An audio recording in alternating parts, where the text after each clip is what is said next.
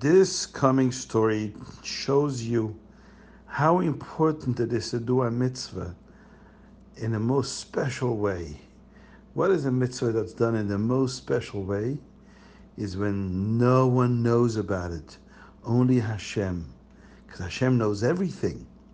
But if you do a mitzvah because you don't want people to say, "Oh, look at him, look at her, they're so special, they did such a big mitzvah," and everybody says, "Yay, you're so great," but then you're doing it for people. You're not doing it really for Hashem.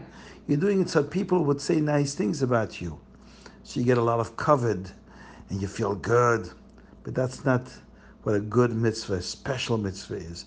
A mitzvah is special, special, special, beautiful when it's done only so Hashem knows. So once there was a story with a famous tzaddik, Reb Zusha. You ever heard of Reb Zusha? Can you say Reb Zusha? Reb Zusha, and you know where he came from? From a city called Anipoli. Anipoli. Ah, it's a funny name, Anipoli, right? But that's the name of the city where he came from. Reb Zusha of Anipoli. He was a great tzaddik. And he was very poor. He was also very poor. He once traveled to his Rebbe. His Rebbe was the famous Mezritcher Magid, the Magid of Mezrich. He was also the teacher of the Alter Rebbe. The Magid of Mezrich was the teacher and the Rebbe of many great tzaddikim, including the Alter Rebbe and Reb Zusha.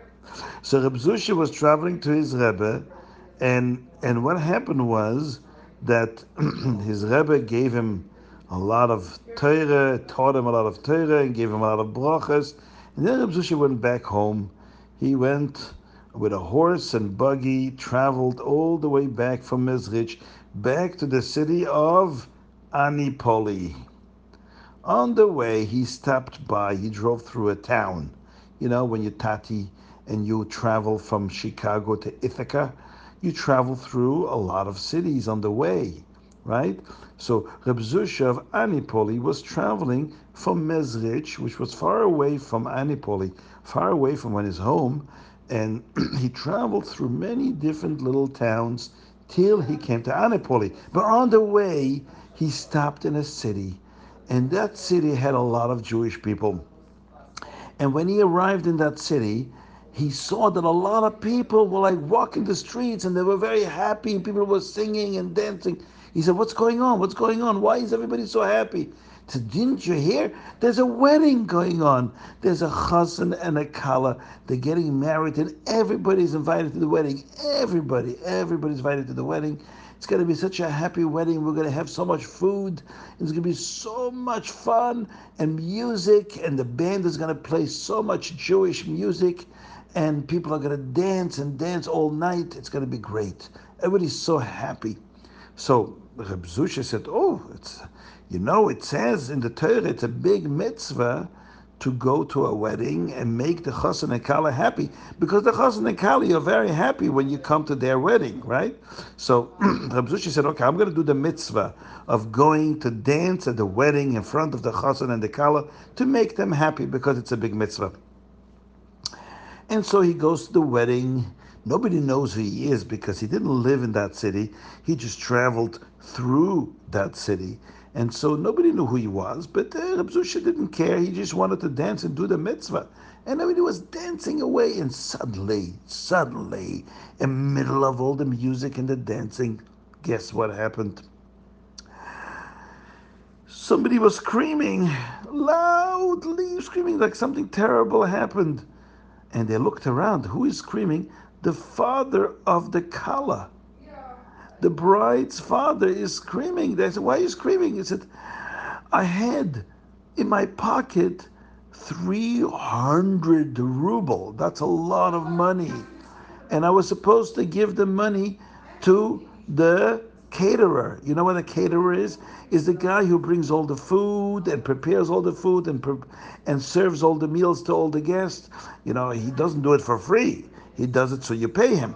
And he likes you to pay him on the night of the wedding because he did all this work. He brought all the food and he bought all the food and he prepared it and he cooked it and then he serves it to all the guests. He needs to be paid. So the father of the Kala was supposed to pay him 300 rubles. It's a lot of money. But listen, it was a big wedding. A lot of people there with lots of food. So it cost a lot of money. So Reb Zusha, here's how the father says, Oi, my 300 rubles are gone. I don't see them in my pocket. And the caterer says, hey, where's my money? I look what I prepared for you. It's such a big wedding with so much food and so much drinks, and everybody's so happy, and now you don't have the money for me? You need to pay me. You need to pay me. The father says, I don't know what happened. I had the money in my pocket, and now it's all gone. What should I do? Oh, no. And he started crying. Where's my money? Somebody stole my money. Somebody must have stolen my money. Some bad person is here in this wedding hall and stole my money. And everybody's wondering, what happened? What happened? Where's the money? Where's the money? Where is the money? Now, look what happened. Reb Zusha sees that the father of the Kala is so upset. He's crying, so he thought, you know what? Reb Zusha also didn't have any money. But when he went to his Rebbe, he told his Rebbe that he has no money and he needs to do a wedding for his daughter too, because Reb Zusha had a daughter in Anipoli was going to get married and he doesn't have any money for that wedding. So his Rebbe gave him, you know how much? Exactly 300 rubles. So his Rebbe, the Mezritcher Magid, remember that was the name of the Rebbe of Reb Zusha? His name was the Magid of Mezrich. And the Magid of Mezrich said to him, here, Zusha, I'll give you the 300 rubles. You can go do the wedding for your daughter in Anipoli. But now Reb Zusha was traveling and he was in that city, and the father of that bride, of that Kala, didn't have his 300 rubles. It was stolen. So Reb Zusha said, okay, I have the money. I have the money.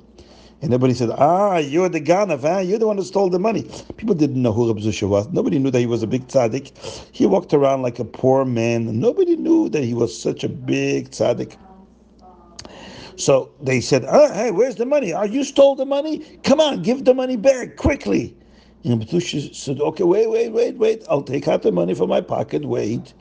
And of course, he took the 300 rubles that his Rebbe, the Magid of Mezrich, had given him before he left the city of Mezrich. Before he left and came here, he got the 300 rubles from his Rebbe, but it wasn't the money from the father of the bride. He didn't steal anything. He just pretended that he's the one who found the money or that he stole the money. And everything, okay, come on, give it back. He said, okay, don't worry, I'll give it all back. And he started counting $20, $40, $30, all the bills, the dollar bills, the ruble bills. He was counting them. Finally, it comes to almost 300 rubles. He only gives them 280. That means we don't have the entire 300.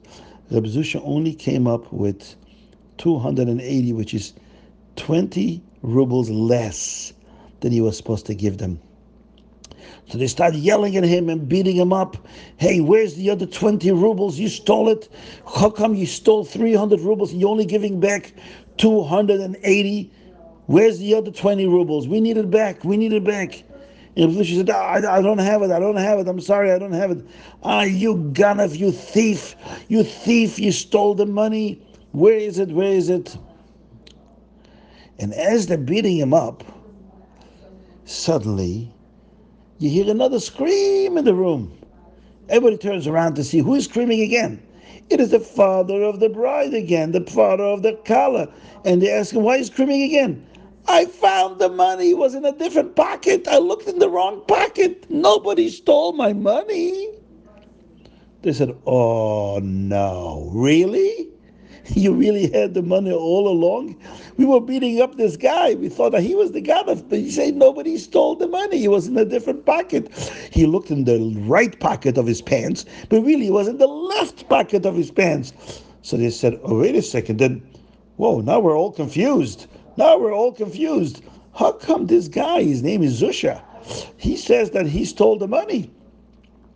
The money wasn't actually stolen. Why is he saying that he stole the money? This is not stolen money. This is his money. So everybody went over to him and said, Zusha, first of all, here is your 280 rubles. These are your 280 rubles.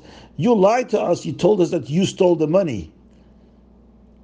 He said, yes, because I saw how the father of the Kala was so upset and he was crying. I didn't want him to be upset. So I got 300 rubles from my Rebbe in Mezrich to make a wedding for my daughter. But when I saw, I was here traveling on the way to go home to bring the 300 rubles for my daughter's wedding. But on the way, I came here and I saw that the father of the Kala was so upset. He was crying.